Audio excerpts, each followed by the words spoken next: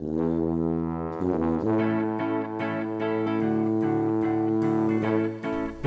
to GradCast, the official podcast of the Society of Graduate Students at the University of Western Ontario. Coming to you from the other London, let's start the show. Hey everyone, welcome to GradCast. You already heard the intro part, so we don't have to say that part. But hi, I'm Tristan Johnson, back from 2 weeks abroad. And Yimin, you're back. Did you just call me Alan? Yeah. I'm so offended. So no offense, Alan. Whoever you are, you know who you are, Alan. Alan. So Yimin, you just got back from Quebec.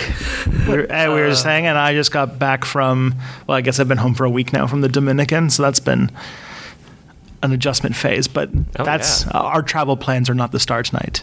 The star tonight is our guest, Charlotte Britton, who comes to us from Media Studies. Yeah. Is that the general field? That is, yes. And we're going to talk about news and youngins and whether or not reading things in order is actually all that important. Yeah, we are. So basically, we're going to be talking about my master's thesis. I am defending 2 weeks from today. So it has all been written out and submitted, but I have not yet defended it, so we'll see how that goes. But basically, my project, which is in media studies, looked at how people read through news articles which are hyperlinked to each other. So I made a walled garden, a collection of articles where you could only go from those articles to other articles that I'd already picked, and basically let people navigate through them. The articles were all about the Canadian oil sands. And I asked people what their opinion was about the continued use of the oil sands and the possibility of building new pipelines to support the oil industry in Canada before they started reading through the articles, just to see what they knew. And then, okay, yes. show it. Just a second here. So to get like a sort of concrete picture of this, when you say walled garden, you're talking about you created sort of like an online digital space that was sort of like the internet, but not actually out in the internet itself. Yes, yeah? Pretty much exactly. I wanted to be able to see how people moved through news articles, but actually just setting people loose on the internet made for some difficulties in terms of actually analyzing data and seeing what people would get, because they could have just gone anywhere and there's no guarantee that they would have stayed on sort of the topic that I was interested in. So yeah, I basically made a little pretend internet that only contained 12 articles that had been mined from various news sources like CBC and CNN and the Toronto Star and things like that. Yeah. Okay. So sort of like a little playpen. Little bit, yeah. Corralled area. Yeah. Yeah. And so what you said, you got youngish people? Yeah, so basically 18 to 24, because that was according to the Pew research that I was using for like context about what people's news consumption patterns were generally like. That was the group of people that they said mostly got their news online. So that was the group of people that I looked at.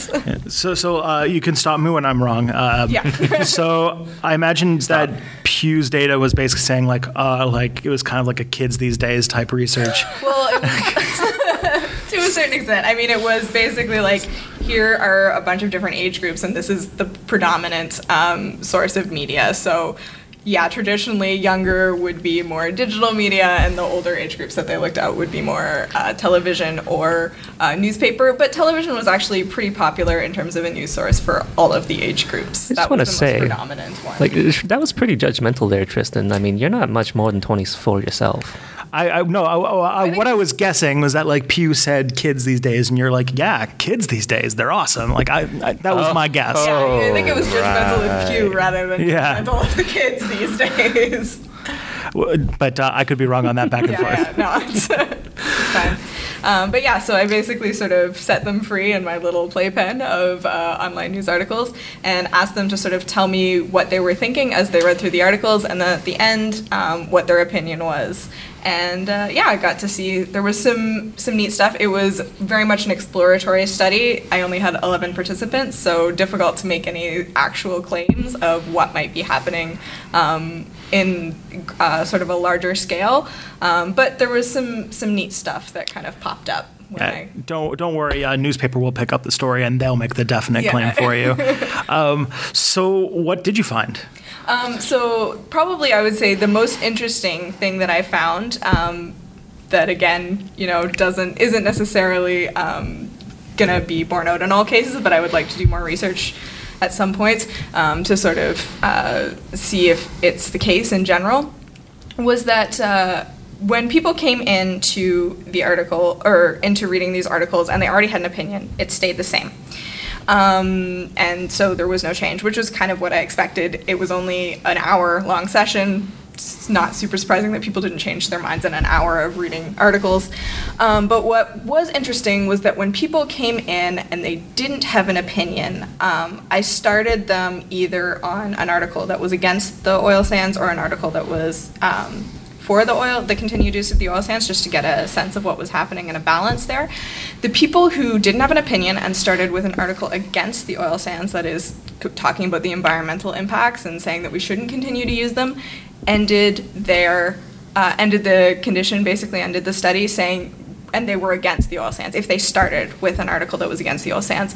If they didn't have an opinion and they started with an article that was for the oil sands, at the end of the study, they said they couldn't form an opinion because they didn't have enough information and the information didn't seem good, which was interesting because everybody else was able to form an opinion. So, yeah. Is it because it there's a million ways you could look at that, because I was like, I would take maybe it speaks more to like what kind of issues that younger people speak to, because we don't have an economy that works for us anyway, and so what does it matter? Yeah, so I think there were probably quite a few things that were going to that. One of that is that I think in general, young people tend to be more pro-environmental, particularly young people in a university setting, because there are.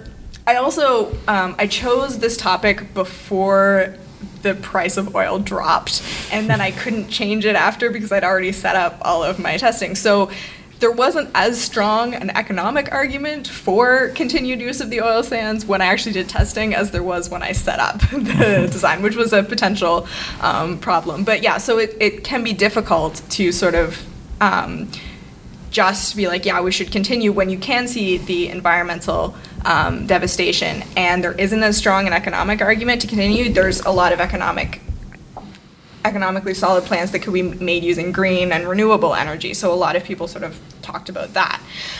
So I think that might be one of the reasons that it was just a lot more difficult to end up thinking, oh yeah, for sure, we should continue to use the oil sands. So people were probably already leaning that way in the first place, which means reading that article first sort of confirmed what they were already thinking, and then they were able to move through the rest of the articles and sort of with that foundation of knowledge of like, oh yeah, we probably shouldn't do it.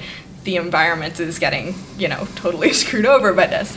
Whereas, and so I think that what seemed to be the case, and also in terms of how people were talking about the articles when they went through, was that it seemed like the first article was quite important in terms of actually affecting their opinion, probably just because when you're actually making decisions about how to navigate through, like, what articles should I be reading, what information do I still need, you're making those decisions, but you need to be basing those decisions on something, right? Like, you need some sort of prior knowledge, some sort of information to base those decisions on.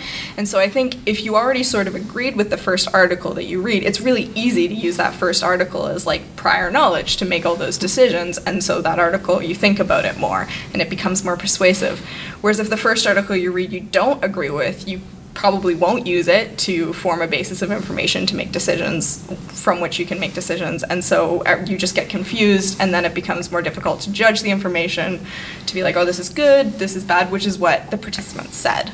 So does that speak a little bit to like the kind of confirmation bias of the internet, that we tend to like gravitate towards things that we already are predisposed to agree with? And yeah, I think it does. I think because it shows that not only might there be sort of the confirmation bias of you are reading what you're already agree with, and you're thinking more about what you already agree with, but it means that you can become more confused, I think, if you don't understand or don't agree with something, and so you have more trouble actually putting those arguments together and understanding them, and so they won't be persuasive.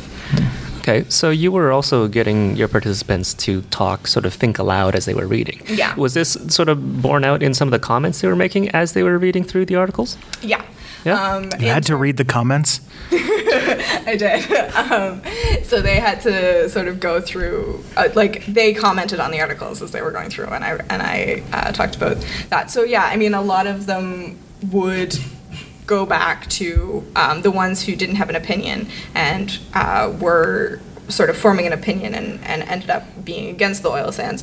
They tended to go back to sort of key themes that came up in the first article, which was primarily environmental impacts, whereas the ones who didn't form an opinion did have a lot of comments about, like, rather than when they were going through, rather than being like, here's a question, and then answering that question for themselves, being like, oh, I don't agree with that, maybe this, or that seems weird, what about this?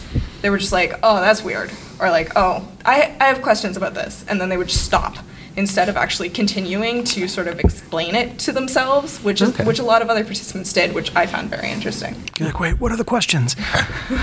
Yeah. And so, obviously, when you were talking about linearity, and so I imagine that the order that they went through was also somehow important to the study. So what did you find about the order in which they went through articles? Or how did you order them? Well, I didn't order them. Basically, they could choose what links they followed, and thus the order was different for every single participant. In terms of the order, besides the fact that the first one seemed to be important, there didn't seem to be any major effect of how they went through. There were certain linking, ways to link articles that made people more likely to click on them than others. So if you just put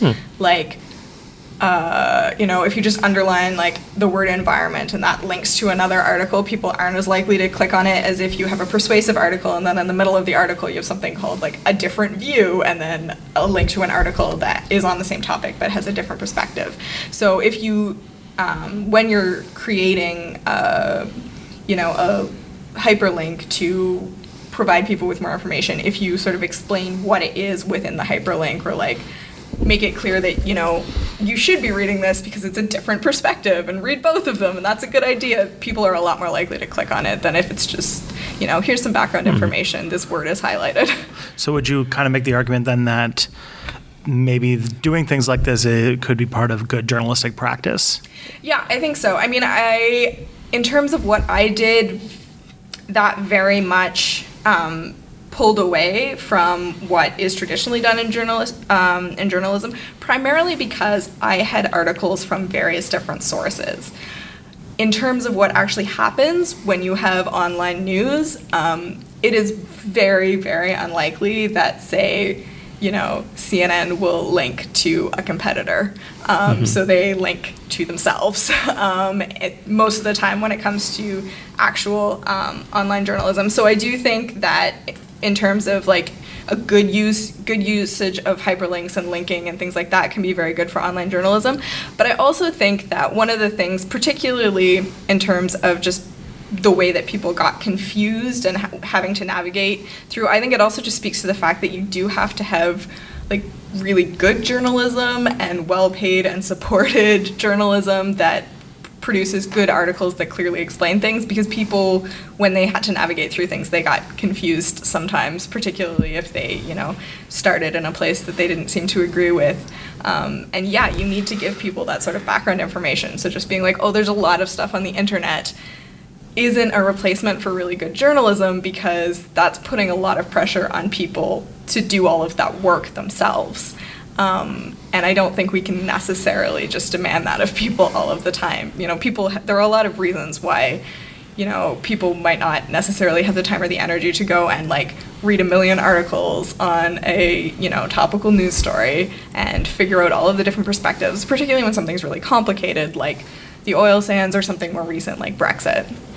Yeah, I mean, it sounds like some of these sort of techniques that make links more attractive could very easily be manipulated. Say if a news organization has one particular bias or a perspective that they're really supporting, say if they're very much pro, and they have a link somewhere in the middle that says, this is the other side, the argument against, and it just links to a really shoddy article that's just completely, collapses under its own argument, that could very well, perhaps influence people into thinking that, the opposing side is apparently full of idiots. Well, yeah, I mean, you can definitely do that and make it appear as if you're presenting all of the information, you're presenting both sides of the argument, but not actually do it.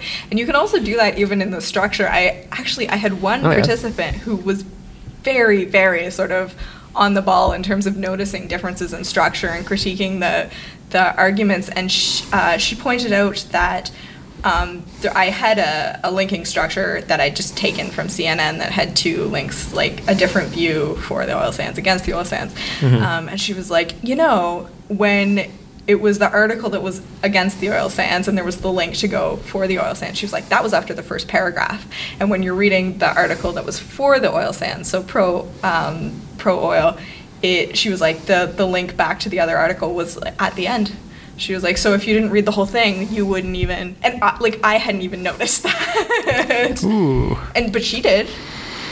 These, subtle things that you don't think about, but nevertheless. Yeah, so I mean, even that, right? Like if you start on the article that's against the oil sands, you would immediately be pushed to go to the one that was for, but if you start on the article for, you would have to read through like almost the entire article before you got the link to the different view.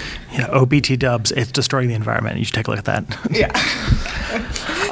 No, this comes out at a really interesting time too, because from what I recall, just maybe like 1 or 2 weeks ago, there was this meeting where a bunch of the media heads in Canada met up with representatives from the federal government, basically debating about whether or not Canadian news needs a bailout. Because some big things happened, like there were some really big closures, and like BuzzFeed just recently pulled its parliamentary coverage. Like all of these things are showing that it's really hard to do news in Canada, which means that we have to rely more and more on less and less. Well, yeah, and I mean, what happens is that people end up relying on things like citizen journalism and just pieces of information, things that are, information from Twitter, information from Facebook, eyewitness reports, which are very important, and I very much support people's ability to produce that stuff, and the fact that we have access to that kind of information is great. But you do also, I think, need, particularly when it comes to like learning about a topic for the first time, you need some longer sort of pieces that are,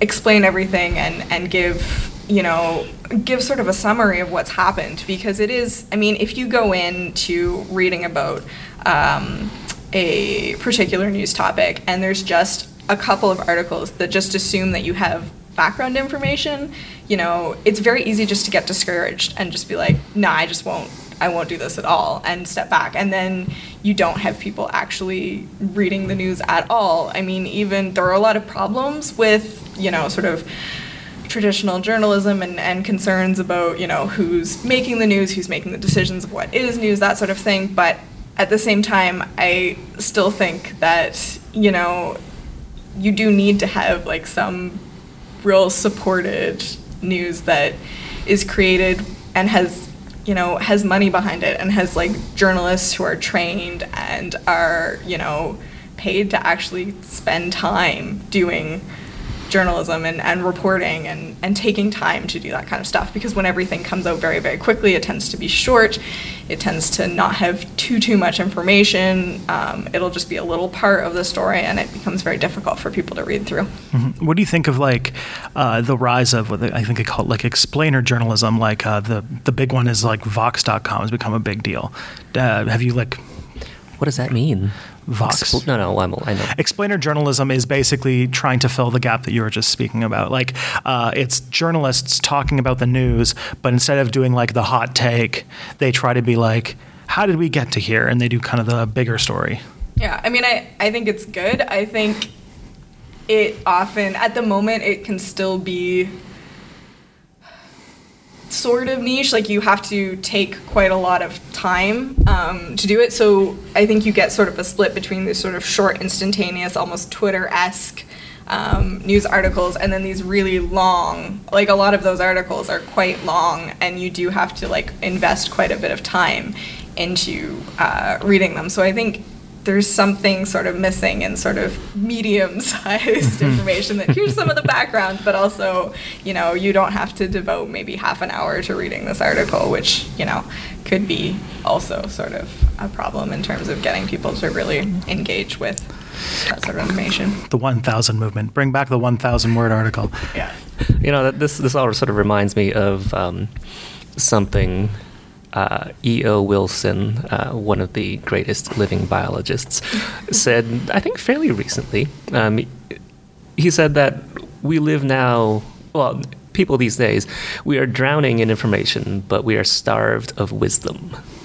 So beyond being absolutely profound, I think.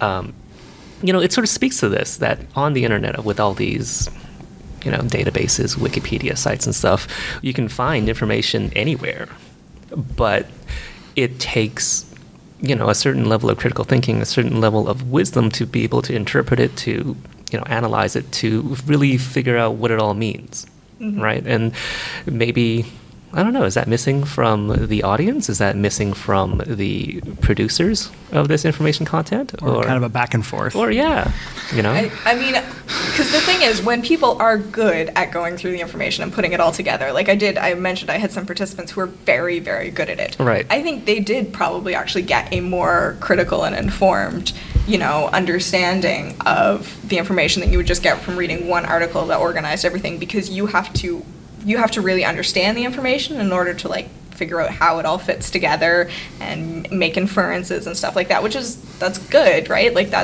but you can't just assume that everyone can do that, and I think the assumption that everyone is capable of doing that is actually really bad, because it kind of splits people into two. It's either you're going to be really good at this and you're going to learn really well, or this is going to be too hard for you and you're just not going to know anything about it at all. And then, you know, and then both people have to vote, and most people, like, that is a very, you know, it's a very problematic way of dividing things, because then you have a few people who already have that information and who are good at sort of figuring that out, making decisions and doing things like that, and the rest of the people, you know, it's a lot more difficult to figure that information out if all of that effort is put on them. All right. So one last question before we go. Yeah. So if somebody was like, you know, blown away by hearing about this and wanted to follow you up on your future research, do you know where like they could get in contact or at least like, you know, follow whatever it is you're up to? Well, I'm not doing a PhD right away. Okay. That's what she says. No. They always do. They always do. Well, that's why she had the qualifier, not right away. Right away. I'm not caught going that. right away. So I don't know when I will be, you know, or if I will be coming back to this. But at the moment, my thesis should be on the Western Thesis Depository in a couple of weeks, as soon as it's been defended.